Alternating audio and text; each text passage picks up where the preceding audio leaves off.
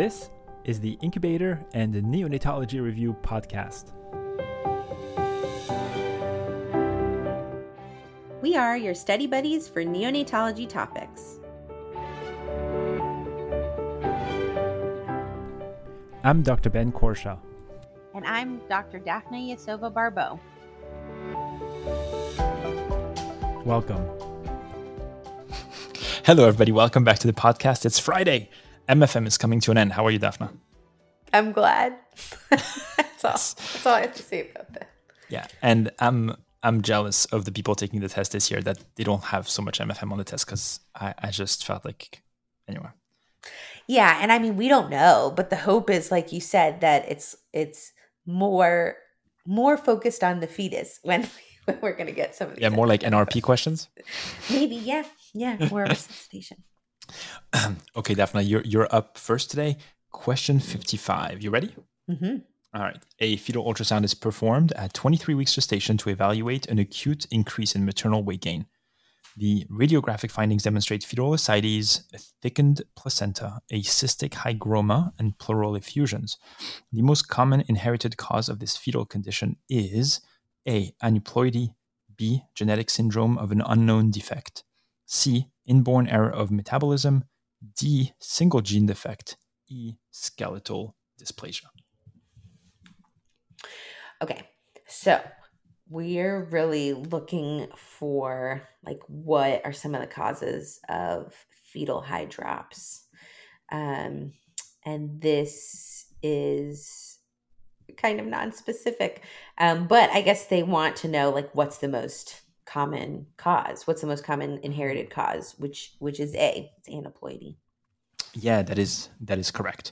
So, so the findings of described in the vignette of fetal ascites, thickened placenta, cystic hygroma, pleural effusion are are consistent with hydrops.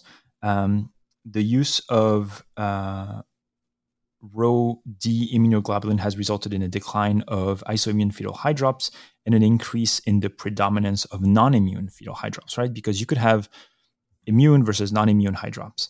So in the case of non-immune hydrops, it occurs in 1 in 1,500 to 4,000 deliveries. And the definition of hydrops is that you have fluid accumulation. And fluid accumulation where? In at least 2 fetal compartments. That could be the chest, that could be the abdomen, that could be in the pericardium.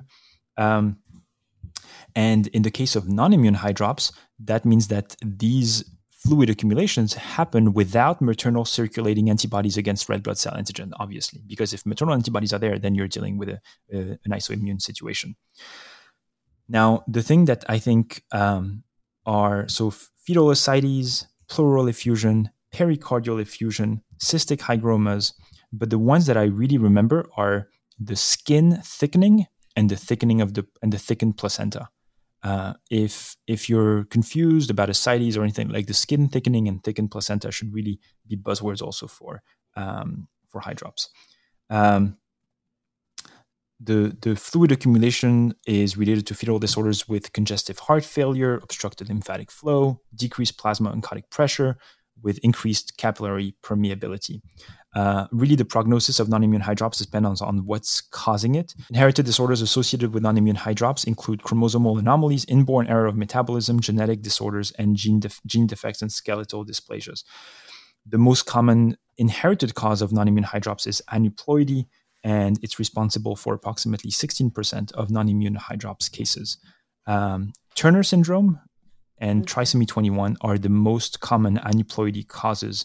And other trisomies like trisomy 18, 13, 15, and 16 all have been associated with non-immune hydrops. Is there anything else? The perinatal mortality, as we said, it's variable, but it ranges between 40 to 90%. So yeah, I think... Yeah, I guess the only way maybe this question could have gone differently is like, what is the most common cause of non-immune fetal hydrops? So the most common cause of non-immune fetal hydrops is cardiac. But this question said, what is the most common inherited cause of non-immune fetal hydrops? So genetics account for like 16 to 20% of non-immune fetal hydrops versus cardiac, which is about 25% of all cases of non-immune fetal hydrops. And are you saying this because the hydrops is precipitated by the inability, like by this congestive heart failure? Right. And okay.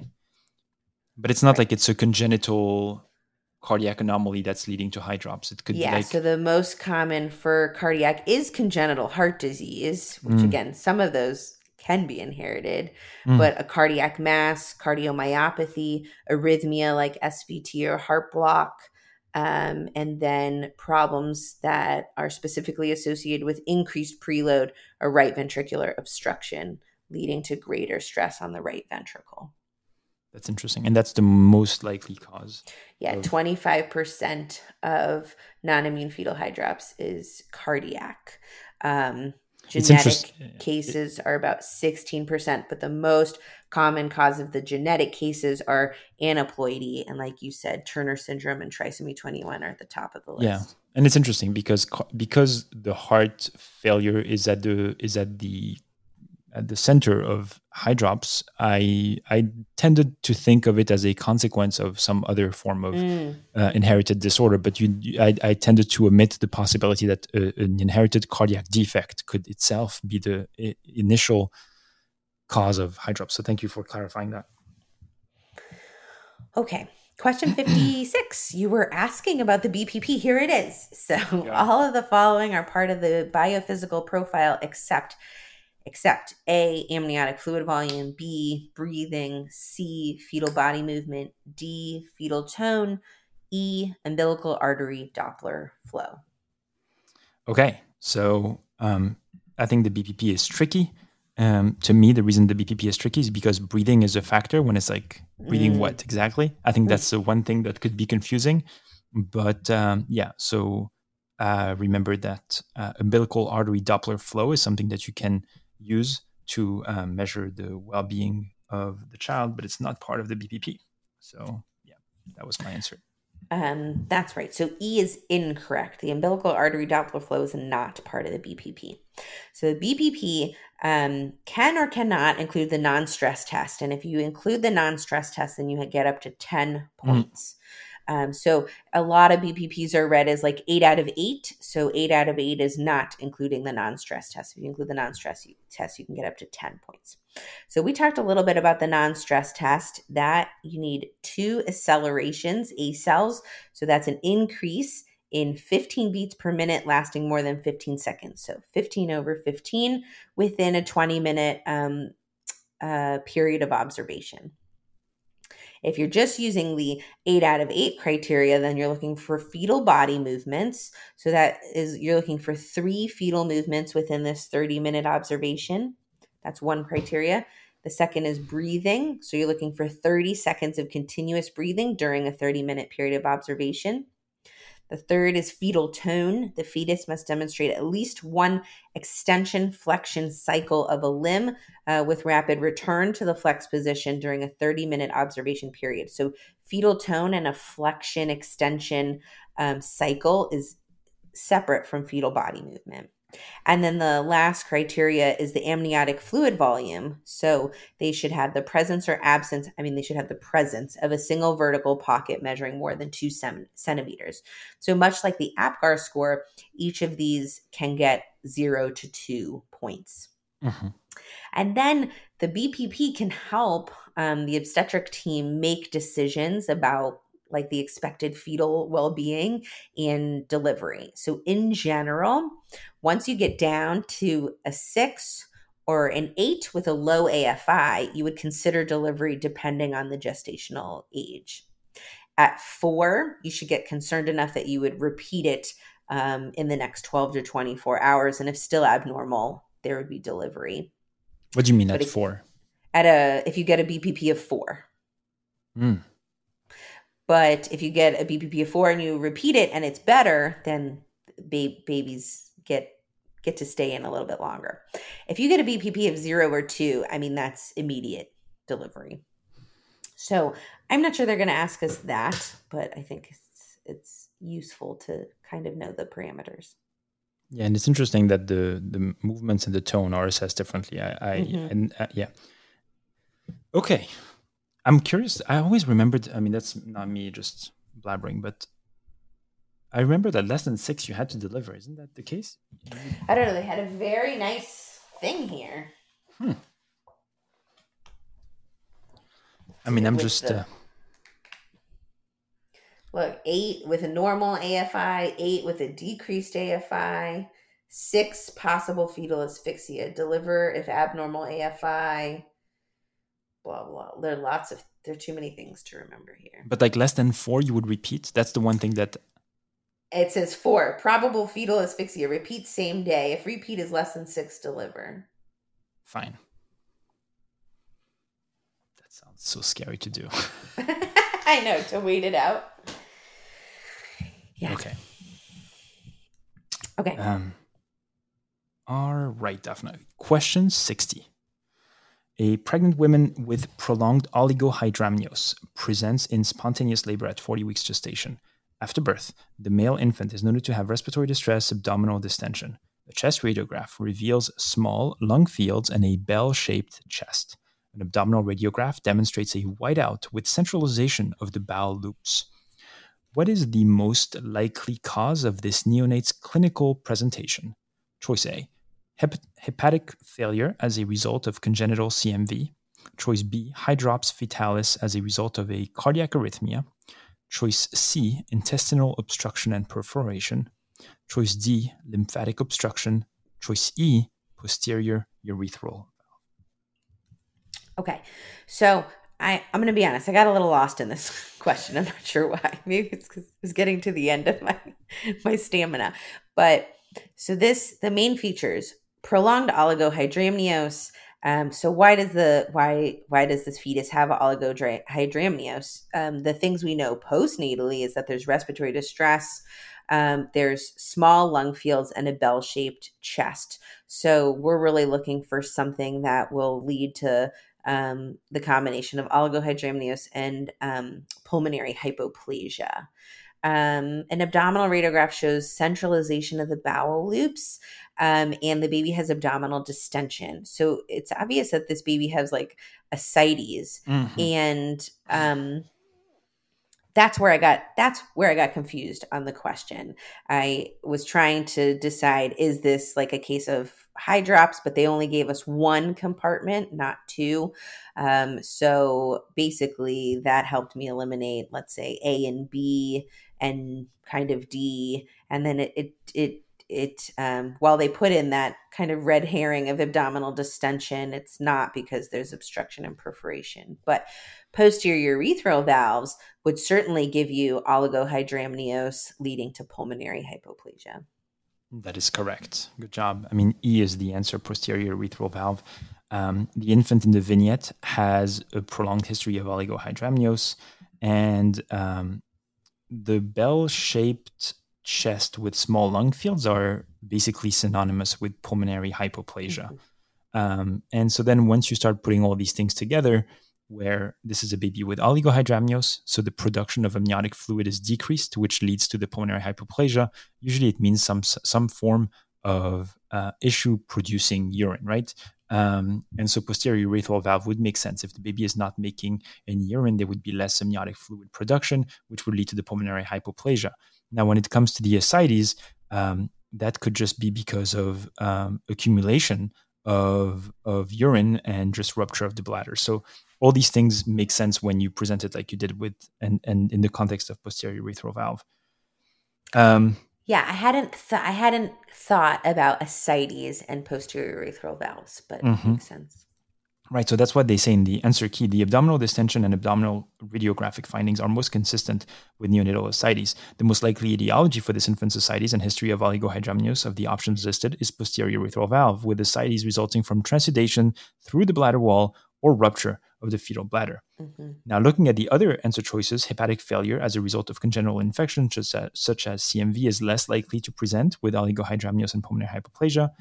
Hydrops as a result of cardiac arrhythmia would be more likely to present with polyhydramnios in the setting of congestive heart failure. Neonatal ascites can be associated with intestinal obstruction, with perforation, or by an lymphatic obstruction, but neither diagnosis would present with intrauterine oligohydramnios. So looking at the amniotic fluid, I think it's important to remember that it's a bit of the production of ascites ramps up in the first 32 weeks of gestation, really is at its peak between 32 to 39 weeks and remains constant and starts going down at 39 weeks. In terms of an AFI, which is the amniotic fluid index, a normal AFI is between 8 to 18 centimeters. So oligohydramnios means that your AFI is less than 5 centimeters. The incidence of oligohydramnios is usually between 0.5 and 10%, and the etiology includes urinary tract abnormalities, placental insufficiencies, rupture of membrane, obviously, and we talked about twin transfusion earlier, so I'm not going to get into that, and maternal medication like indomethacin. The management of oligohydramnios usually involves fetal monitoring, making sure that the baby is not getting in trouble. You could do things that are a bit less conventional, like amnioinfusion, fetal surgery. Maternal hydration obviously should help, and delivery if really the oligohydramnios is really severe. These babies are at risk of passing meconium and having meconium aspiration, fetal distress, contracture. You can have lung hypoplasia, Potter syndrome, and eventually they often need C-section. The mortality rate is about 5%, but goes up to as high as 20% in the cases of severe oligohydramnios. Yeah. That sounds good. And you gave away most of my points for this next question. Shoot. So, question 65. Maybe your answers will help us answer this question. Which of the following statements about oligohydramnios in pregnancy is false? A. Angiotensin-converting enzyme inhibitors administered to a pregnant person have been associated with fetal oligohydramnios. B. Factors associated with placental insufficiency can lead to oligohydramnios.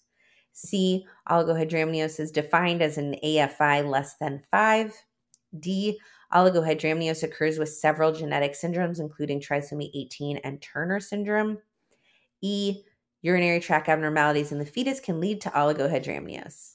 Okay. So, yeah, I mean, some of these points that I made helped answer this question, but not completely, I think, thankfully. So, choice E, urinary tract anomalies in the fetus can lead to oligo. We said that, so that's not false. We also talked about the AFI, the amniotic fluid index. So, choice C, that says that an oligo is defined by an AFI less than 5. That is correct. So, that's not the answer that they're looking for. Choice B, factors associated with placental insufficiency can lead to oligohydramnios. We've said that as well. But that's actually left me with the two choices I hesitated with. Choice A, angiotensin-converting enzyme inhibitors administered to a pregnant woman have been associated with fetal oligohydramnios. I didn't remember that, to be honest, you very well. But choice D says that oligo can occur with several genetic syndrome, including trisomy 18 and Turner. And I think I remembered more vividly that this is actually associated with polyhydramnios. So I picked choice D. Yeah, so D is the correct answer because it's a false statement. Right? So the correct statement is that polyhydramnios occurs with several genetic syndromes, including trisomy 18 and Turner syndrome. And polyhydramnios is also seen in trisomy 21, Beckwith, and also Beckwith-Wiedemann syndrome. So those would be reasons we see polyhydramnios. We also see polyhydramnios in muscle disorders and anything that would impact fetal swallowing. But the question is really about oligohydramnios, which, like you said, is less than 5 centimeters. Polyhydramnios is actually defined as an AFI greater than 24 centimeters.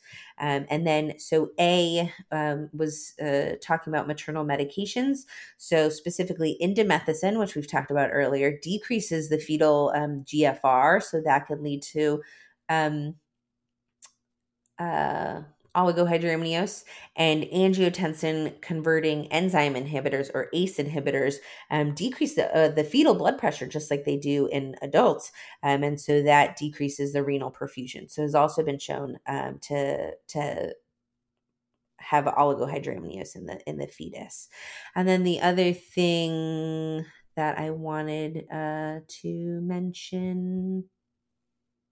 Oh, about placental insufficiency. So that's true. It does, lots of the disorders of placental insufficiency can lead to oligohydramnios. That could be severe preeclampsia, any cause of in-utero hypoxia, evidence of intrauterine growth restriction, or even post-dates pregnancies can lead to oligohydramnios. That's it. That's it. And Wow. We made it to the end of the week. We made it to the end of the week. Thank you. I think you carried us this week. Thank you for that. All right. Keep up the good work, everybody. Yeah. See you Sunday for Journal Club. Thank you, Daphne. Bye. Thank you for listening to this episode of the Incubator and Neonatology Review podcast. If you like our show, please leave us a review on Apple Podcast or Spotify. We would love to hear from you, so please feel free to reach out to Daphne and I via email by sending your messages to nicupodcast@gmail.com. You can also message the show on Twitter @NICUPodcast. Thanks again for listening and see you next time. This podcast is intended to be purely for entertainment and informational purposes and should not be construed as medical advice. If you have any medical concerns, please see your primary care practitioner. Thank you.